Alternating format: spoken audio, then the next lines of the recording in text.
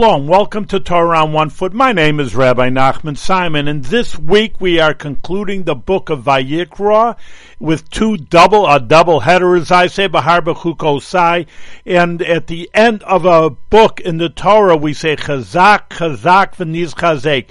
Be strong, and let us be strong. So it's not just an idea that we finished a nice book, which is very interesting, a little bit of a mini graduation, you might say. On the other hand, it's a lesson for us to be strong. Everybody has their trials and tribulations. Everybody has their issues.